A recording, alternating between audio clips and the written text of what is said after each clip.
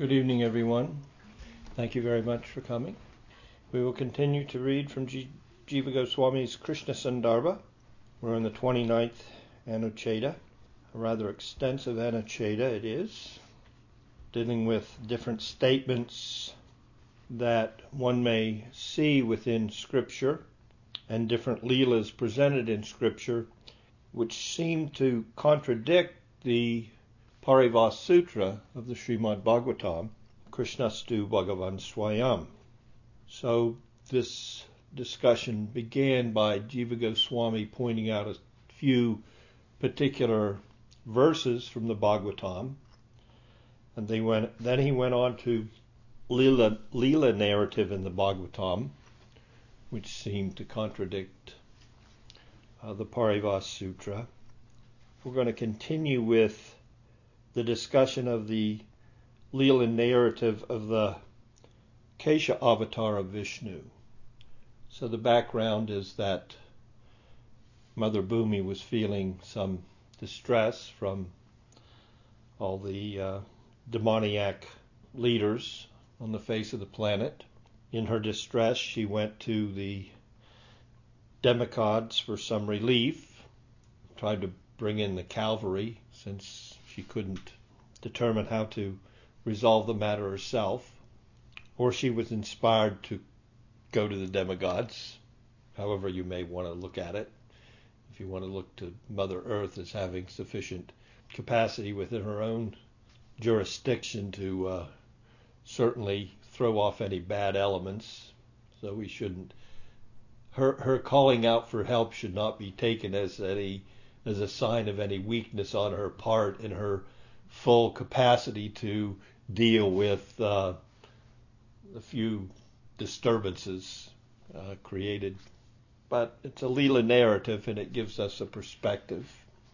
The demigods are extremely powerful in their positions, and Mother Bhumi does not lack her own power in that regard, as we can see from our own experience. So the demigods it's a team effort, I guess is the way we can certainly look at their working together for the well-being of humanity and, well, all jivas within the material universe. So Bhumi has her position, as do the other demigods. So she went to the demigods, and of course she went to the head of the demigods, Brahma, and she stated her case. I'm in a distressed condition here. I need some relief. These demoniac kings are upsetting everything. Brahma, along with the other demigods, went to the Milk Ocean, and within the center of the Milk Ocean is an island called Svetadweep, which is itself the residence of Vishnu, a specific manifestation of the Purusha avatar. So this manifestation, the Lord has many manifestations. The Purusha has many manifestations within the universe. And this particular manifestation, referred to in this particular Leela narrative, is a manifestation of Aniruddha. And Aniruddha is basically the Antaryami, the indwelling super soul of every jiva within the universe. So they approached the ocean of milk, and they gave some prayers, and from those prayers, which are related in the Bhagavat Purana, Vishnu responded to them, and he actually appeared to Brahma. This particular Leela is in that narrative, that Vishnu appeared to Brahma, and as an indication, he pulled two hairs from his head, supposedly, and he told Brahma, these hairs, one black and one white, will enter the wombs of two of the Yadus, Devaki and Rohini, and they will resolve the problem for you. They will be an avataric descent of mind. So the way the verse reads in the Bhagavat Purana and in other Puranas, which Jiva is going to bring up in this particular Anucheta, one could misunderstand exactly what Vishnu spoke to Brahma. We could misunderstand it and think that, well, these two avatars, Krishna and Balaram, are manifestations of Vishnu. And we could also have a misconception, well, so Vishnu is under the influence of time in that he has one white and one dark hair. We could also misunderstand that. So there are many ways that we could interpret what Vishnu said, and the way it's presented in the Bhagavat Purana and the way it's presented in other Puranas in such a way that the overriding verse, Krishnastu Bhagavan Swayam, would be diminished, in that Krishna would be understood from a misreading of this Leela narrative and a misreading of this particular the statements made by Vishnu. One could misread them and say, well, then Krishna's he's an avatar. He's descending through the potency of Aniruddha, manifestation of Vishnu. He's not the overriding Bhagavan. He's not Swayam Bhagavan, the source of all other manifestations. So Jiva's, in light of the fact that the verse could be misunderstood, Jiva, for the benefit of the Gaudiya Vaishnava community, of which we are in that lineage, is saying, we have to see this verse in light of the Parivas Sutra. I will show you, both through the syntactical use of the Sanskrit in the verse, through the context of the way where the verse was spoken, and through the context and other descriptions in other Puranas, that it needs to be understood in this specific way by a Gaudiya Vaishnava. And in this discussion, as we get into it deeper and deeper, we're also going to come to some very interesting points about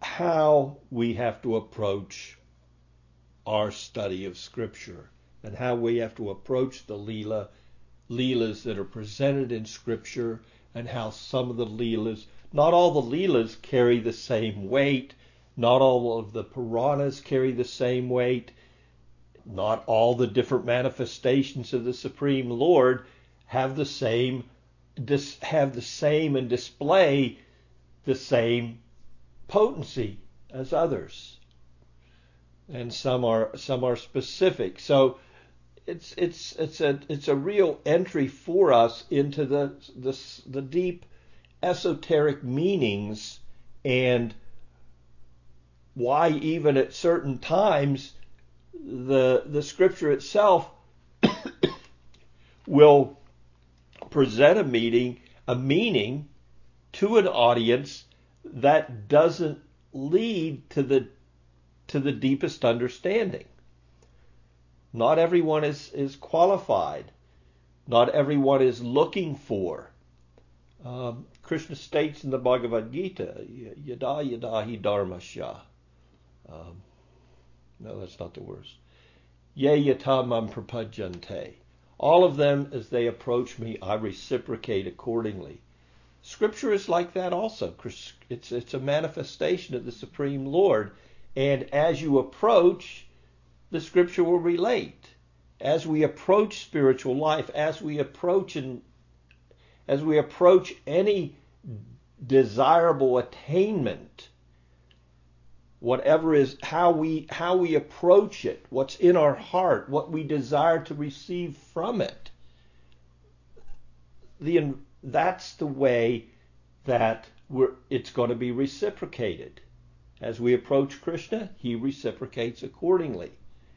Now, we have a unique advantage at this point in our existence.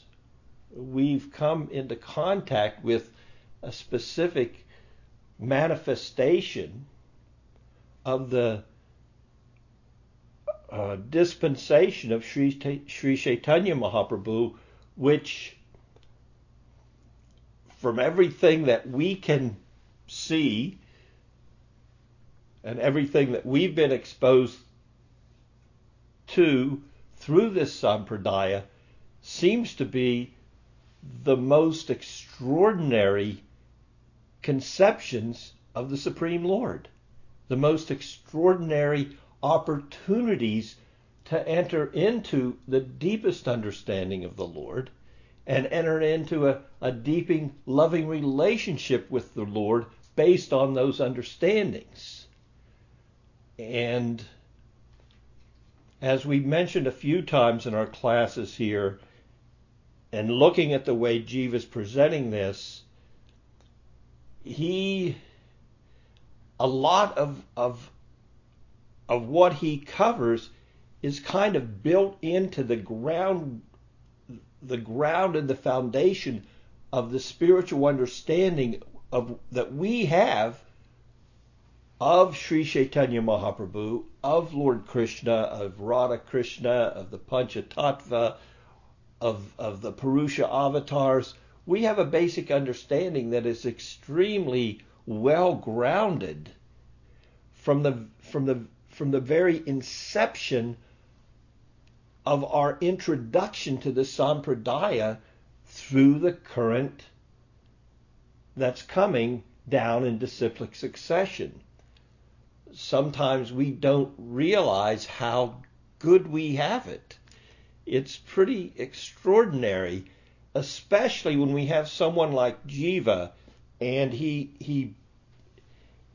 it seems like he just keeps pounding the same philosophical point relentlessly, as if we as students are just stubborn. We don't, how does he pound that in? He just keeps pounding the same point from every angle, from every viewpoint, taking into consideration every possible argument that we wouldn't even come up with. He comes up with those arguments. You didn't think about this, did you? Well, somebody could think of it this way. Let's look at it if they did. And we'd say, well, who would ever do that? Well, we would. And we could. And we do. And that's why we take shelter at the feet of the Guru. He brings this, he sits before us and he says, okay, I'm here. What are your doubts? Are there any questions? So we ask a question, and an hour later, we get to the answer. But we get to it in a comprehensive way. So similarly, that's what we see also in these Anuchetas of Jiva Goswami. He goes about it, and he just keeps going until, all right, you understand? Is that all right? And then, so we're going to take off where we left off and basically continue with this same discussion. So the discussion specifically is called the Kesha avatars of Vishnu. So Kesha can be interpreted as hair.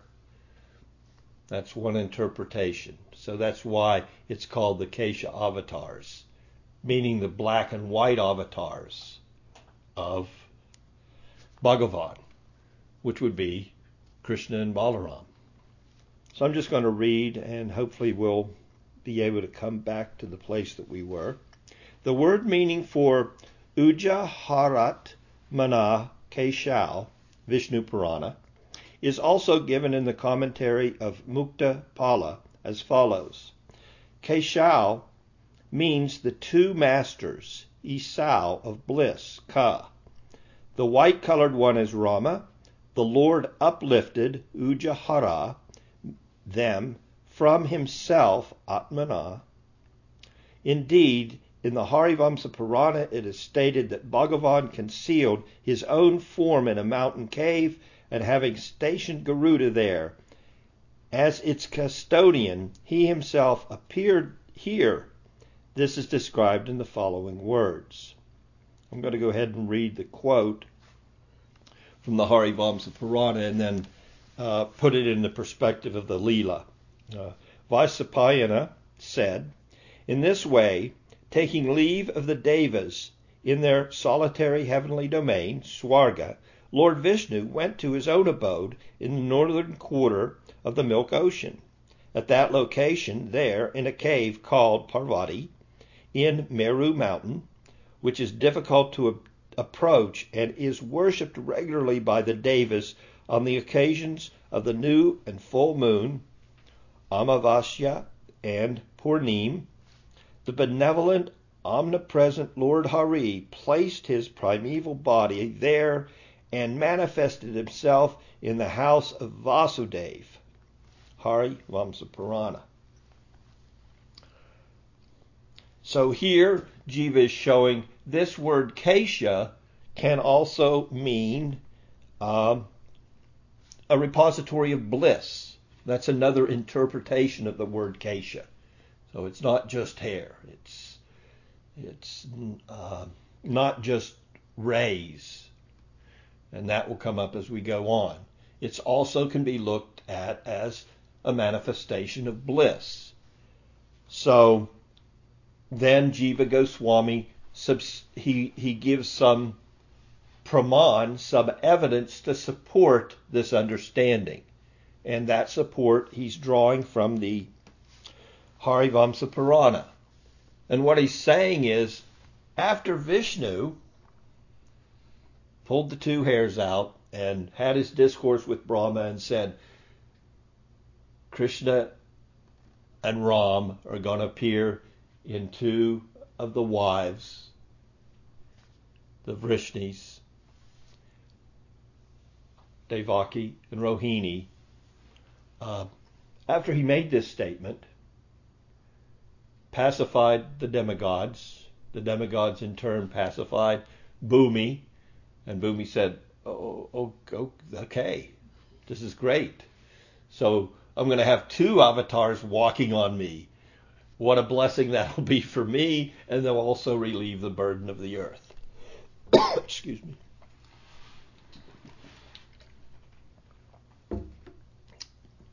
So now Jiva is drawing from the Harivamsa Purana. He says, and then Vishnu, in anticipation of that, he left the scene.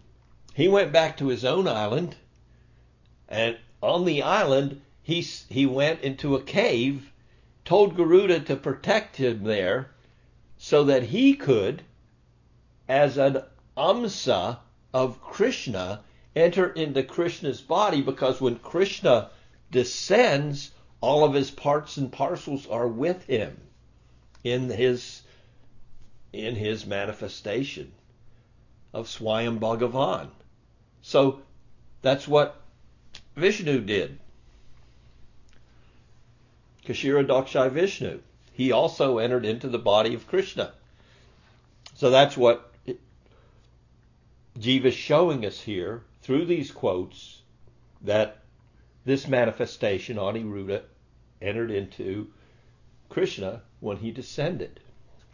And that this word Keshal, or Kesha, in the context of the verse, that could be misunderstood, could also refer to the bliss.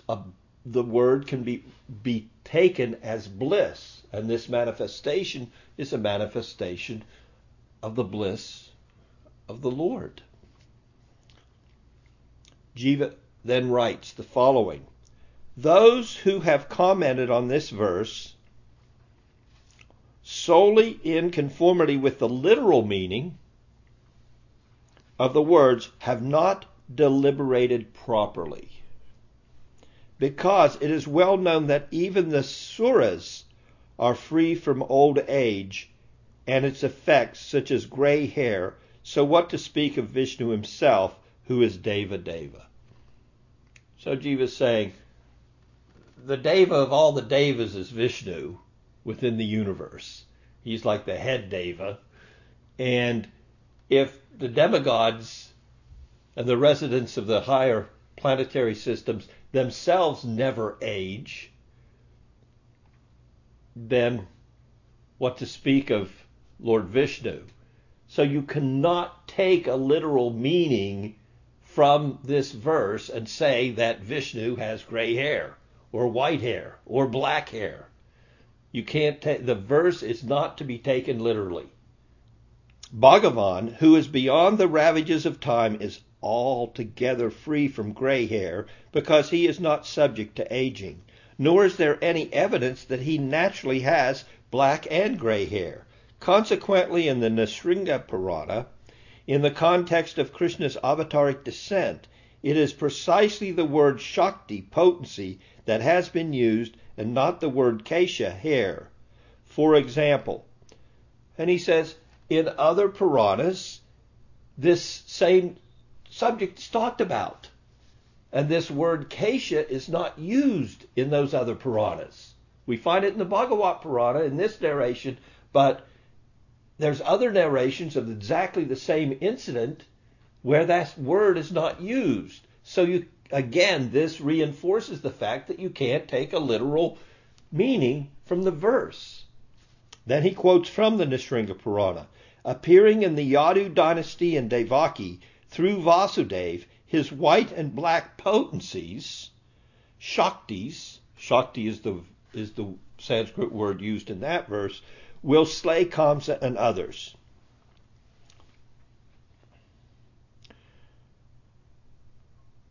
Jiva Goswami continues. Now he's going to continue for quite a while here. We got a lot of ground to cover. So, don't tire of the subject matter. We'll try to present it in a way that will make it as exciting as it really is.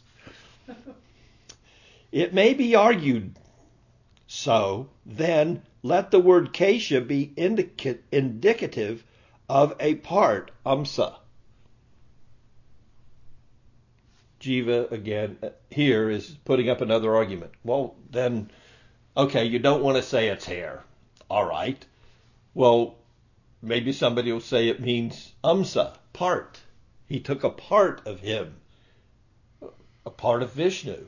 Well, it's a way you can look at it, right? Because every jiva is a part of Vishnu. I keep looking for the word of Karnadakshai, Kashirodakshai Vishnu, the indwelling super soul. So so Jiva is saying, some people may say that. Well, don't use the word Kesha, use the word Amsa. Then you can understand the verse. Jiva says, to this we must reply, no, because he, Sri Krishna, is ascertained as the original Purusha himself, being unremittently self-endowed with all potencies, and because the names Krishna, Vishnu, and so on are used without any distinction, being understood as synonyms. There is no other avatar whose appearance day is widely renowned by the word Jayanti, the birthday of Sri Krishna. Thus, it is said in the Mahabharata, Then he quotes from the Adi Parva of the Mahabharata. In this book, it is Bhagavan Vasudeva, the eternal, imperishable, supreme Brahman, who is glorified. He is the object of the yogi's meditation and is untouched by matter. Here ends the excerpt from Humadri's commentary on Muktaphala, known as Kaivalya Dipika. So Jiva's going everywhere to get to bring forth different arguments and different ways of looking at the subject matter. Then Jiva continues himself. His being free from the influence of time is confirmed by the words of Sri Devaki Devi. O friend of the unmanifest, Prakriti, this phenomena of time by which the cosmos is impelled is referred to as your own volitional act, chesta. The same conclusion is also widely recognized from this statement of the residents of Dwarka. And then he quotes another verse from the Bhagavat Purana, first canto. O Lord, we perpetually bow down to your lotus feet, which are worshipped by Brahma, his son Sanaka, and so on, and the king of the Devas, Indra, which are the supreme shelter of those in this world who aspire for the ultimate welfare, and over which time, Kala, the supreme ruler, even of Brahma and so on, has no influence at all. So Jiva is simply trying to reinforce the point that this manifestation of Krishna and Balaram, and specifically Krishna, has to be seen as Swayam Bhagavan. And this little section here will bring to an end this subpart of the Anucheta. In the Prabhas Khanda, it has been shown that the word Kesha denotes hair, and it's characteristic of turning gray due to aging. Such a direct meaning is without authority, Jiva says. The direct meaning of this has no authority because the topic belongs to a section that advocates dry renunciation for embodied beings, and because it is common knowledge that all devas are free from old age. In this respect, it resembles the following description from Garuda Purana. So Jiva is saying here, context. We also have to look at it in context. And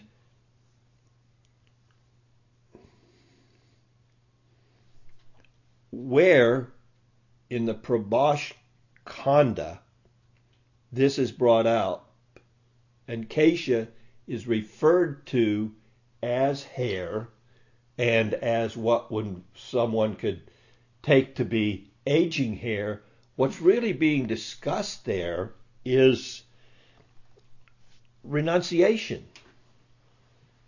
And the subject matter is not related to manifestations of the Supreme Lord. It's not what's being discussed. So again, Jiva's coming up with something that we probably ourselves would not come up with, but he's saying some way argue that, well, wait, in this particular Prabhas Khanda, they do refer to Kesha as hair. And he's saying, yes, it is referred to as hair there. But the hair there is referring to the hair of someone who's a dry renunciant. And his renunciation is of course, he's in the context of karma kanda. He's performing actions, he's performing austerities. So that's what's being discussed. Avataric descents of the Supreme Lord are not under discussion. So let's not take that use of the word in that context and pull it from there and apply it to this section of the Bhagavat Purana that's talking about this ascent of Krishna and Balaram at the plea of Mother Bhumi made through the demigods to Lord Vishnu. Let's not do that. There's not going to be any benefit if we take that approach. And then he said, it resembles something else. And then he gives an example of the something else that such an understanding resembles. From the Garuda Purana, I offer my obeisances to the cosmic law of karma. And this is interesting how this is stated here. Which, okay, the subject is karma. Okay, and this statement from the Garuda Purana goes on to say, which, karma, meaning which, like a potter restrained Brahma within the pot in the form of the universe, which cast Lord Vishnu into great tribulation by impelling him to accept 10 avatars, which made Rudra go begging with a skull in his hand, and by the power of which the sun rotates perpetually in the sky. So here the scripture, this part of the Garuda Purana, is speaking of the influence of karma. And it's speaking of the influence of karma. It's so great that even Brahma is like a man in a pot of the universe. He can't get out. It's keeping Brahma within the universe. What else does it go? It goes on to say that it forces Vishnu, karma forces Vishnu to make avataric descents. And karma forces Shiva to go begging with a skull in his hand. Now, are we going to take that as a literal translation? No.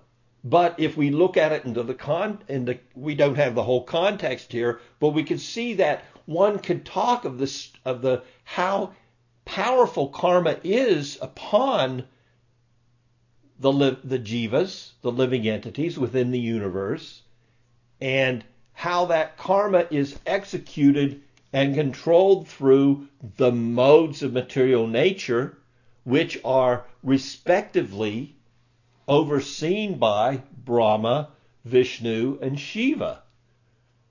So again, context, what's the lesson that's being taught by the scripture, and what's the context of that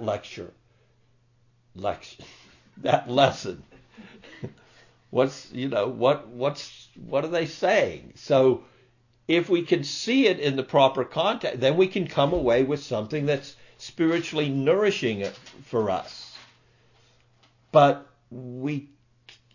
such statements, which are meant to extol the powerful force of karma on us within the material universe, such lessons should not be taken out of context and saying, well, come on, Vishnu's subject to karma. He has to take this avatar, and that, just like we have to take a body, he has to take this avataric descent and that, and Brahma's stuck in the universe, and Shiva's a beggar. You can't come away with that. That's not what it's teaching us. So we began with in this subsection of the section with the great commentator Sridhar Swami's conclusion regarding how to see this verse. And then what we have here is another look at the way that we should see it, and Jiva himself adds that. He says, O Devas, why do you insist? This is his translation, the way Jiva would translate this verse. O Devas, why do you insist that I alone should avatarically descend to relieve the earth of her burden? Because they went to Vishnu and said, we need some help here. So you need to descend and relieve the burden of the earth. And So Jiva's saying, well, this is what Vishnu's thinking. He's thinking, and he's speaking like this. Be pleased to know. This is what Vishnu's responding to the demigods. Be pleased to know that Krishna and Balaram, who are worthy of my reference, and whom I uphold on my head like two hairs, will themselves appear here, there. That is the intended meaning. That's really what Vishnu, it's the way we should understand what he said. Not that he's taking two hairs and they're going to become, his hairs themselves will become avatars because they're going to enter into the wombs of Devaki and Rohini. It's not at all. They're indicative. What he's saying is, these avataric descents are superior even to me. And that, yes, they're going to have two colors, white and black. One description in the commentary here I wanted to share with you, which is also adds some further light to us. Sometimes Scripture employs cryptic statements to conceal the truth from those whose faith structure and attention is drawn elsewhere. In other words, they have their intent in reading Scripture may not be the same as the intent that the Scripture is trying to relay. So therefore the Scripture may be a little cryptic. Parokshavad. Krishna's even attracted to this Parokshavad. He likes this indirect, esoteric meanings. It's like this is the secret of the secret, and the most secret of all secrets. So if you could understand, if you've been with me up to this point, if you've gone through all 18 chapters, then I'm going to give you the most secret. So in the 18th chapter of the Bhagavad Gita, he uses that wording. This is the most secret. I've given you secret. I've given you the secret of the secrets. Rajavidya Rajaguyam Pavitramida Muttamam. It's hidden. It's paroksha. My dharma is hidden dharma. This knowledge is the most secret of all secrets. It's the purest knowledge. And because it gives direct perception of the self by realization, it is the perfection of religion. It is everlastingly and it is joyfully performed. But it's paroksha. It's guyam. It's secret. And then to the 18th chapter of the Gita, the secret of all secrets. There is no one more dear to me than you.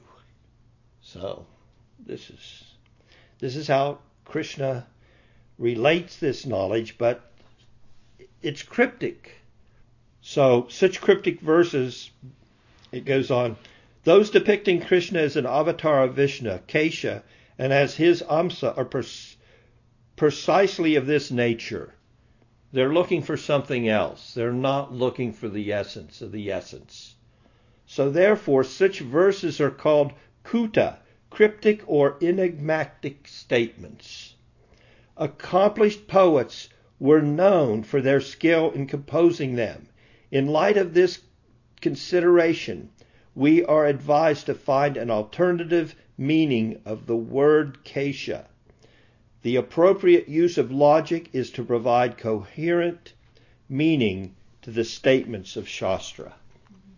Another thing that comes out here, which I find interesting and which is going to be unpacked a little bit more as we go forward, is, as you remember, in the Bhagavat Purana, Romaharshan Sutta. So Romaharshan Sutta was speaking the Puranas, and it comes out in the commentary here that he didn't have a complete and comprehensive understanding of the Supreme Lord, of Bhagavan. So therefore, when Balaram arrived on the scene, not having a comprehensive understanding of the Lord and all of his descents and manifestations, he didn't even stand for Lord Balaram. And Balaram didn't stand for him. In fact, he just did away with him. And all the sages are there like, whoa, wait a minute. You've done the greatest disservice to us. We're hearing the Puranas from Ramaharshan Sutta, and you've just taken his life because he didn't show you respect. Who are we going to hear the Puranas from?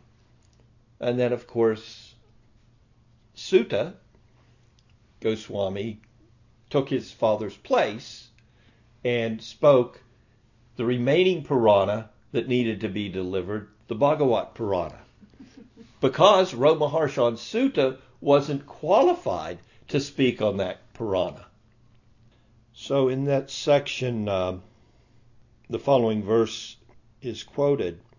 Such is the account of some sages put forth.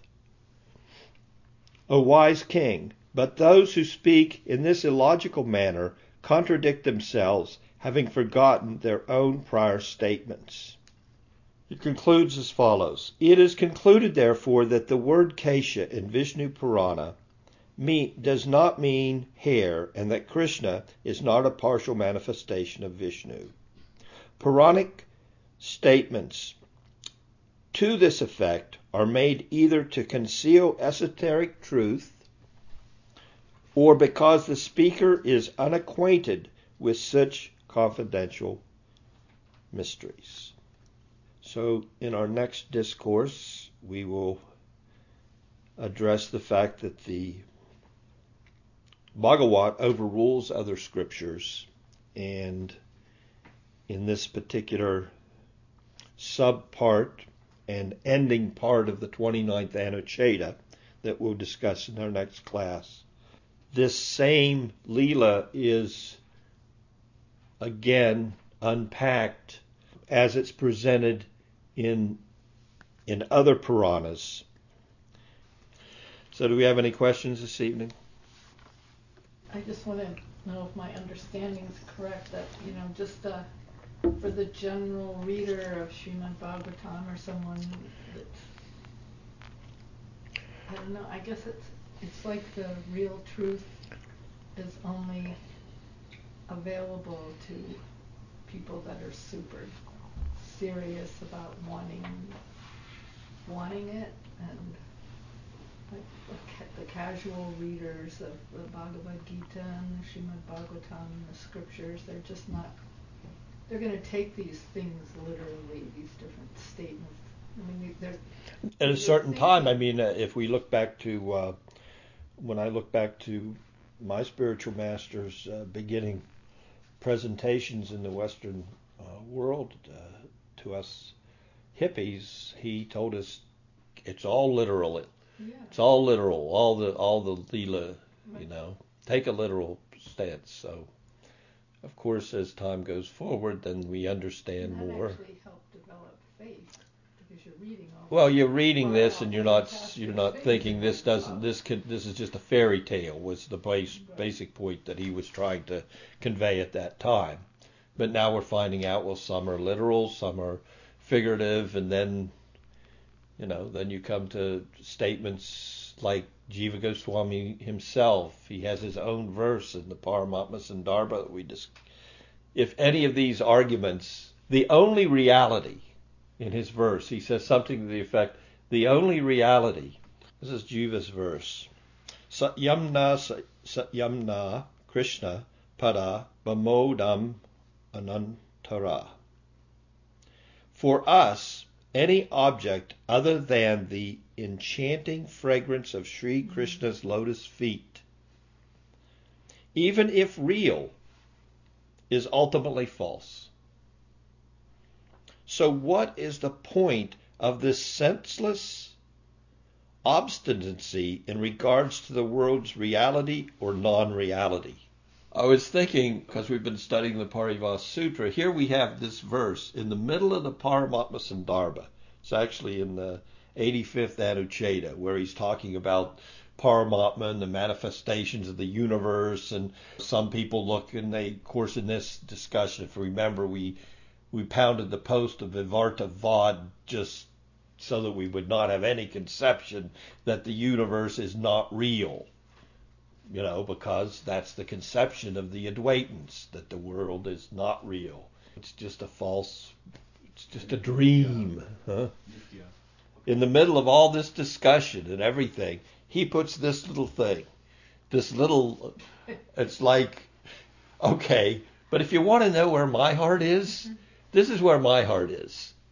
That if what you arrive at after all of these arguments regarding does the world exist or not exist, and how's it exist, and who's it exist from, and if in all these arguments you don't come to the conclusion that the sweetest thing in existence is the fragrance from Krishna's feet, then everything is just worthless, useless. You're just wasting your time. I mean, not that we should look at it, it's not a waste of time, but that's the conclusion we have to arrive at. When you're at that conclusion where all I want is the fragrance of Krishna's feet, then you're there. You don't have to worry about anything else. So to your question, I think we should look at the extreme good fortune and the magnanimity of Sri Chaitanya Mahaprabhu. And yes, of course, as I look at it, it's an evolution of theism. It's an evolution of an understanding of the Bhagavat Purana itself that's coming forward. And Lord Chaitanya's shined the most discriminating light on the true content of the Bhagavat Purana. And it's the secret of all secrets. You look at that. Krishna Varnam Tvisa Krishnam. Who's going to read this verse from the 11th canto and realize there's another avatar coming and it's going to be Sri Chaitanya Mahaprabhu except the Goswamis and Lord Chaitanya's associate? Who's drawing that kind of information? Who's drawing the information that of the verse Iti Chamsa Kala Pumsa Krishna Stu Bhagavan Swayam, and arriving the fact that Krishna is the ultimate manifestation of the Supreme Lord, and all other manifestations are coming from him, not from Vishnu. Nobody's arrived at these conclusions until the advent of Sri Chaitanya Mahaprabhu. So, yes, it's a very esoteric understanding. And we are so blessed. Yes, we are. From our perspective, there may be a deeper understanding. I don't know who would have it, but for me, I'm happy where I am right now, and this works for me, and I hope it works for you. And we'll just continue to associate with the writings of the Goswamis and the sadhus that are present before us, and progress in spiritual life and our understanding. And you'll find out as we go on, at least it's been my experience, as the deeper we go in to our understanding, there are even more and more esoteric truths that are going to come out. It doesn't end. We're a student forever. We'll never know everything about Krishna. Krishna doesn't even know everything about Krishna. Anything else? Thank you so much for your association.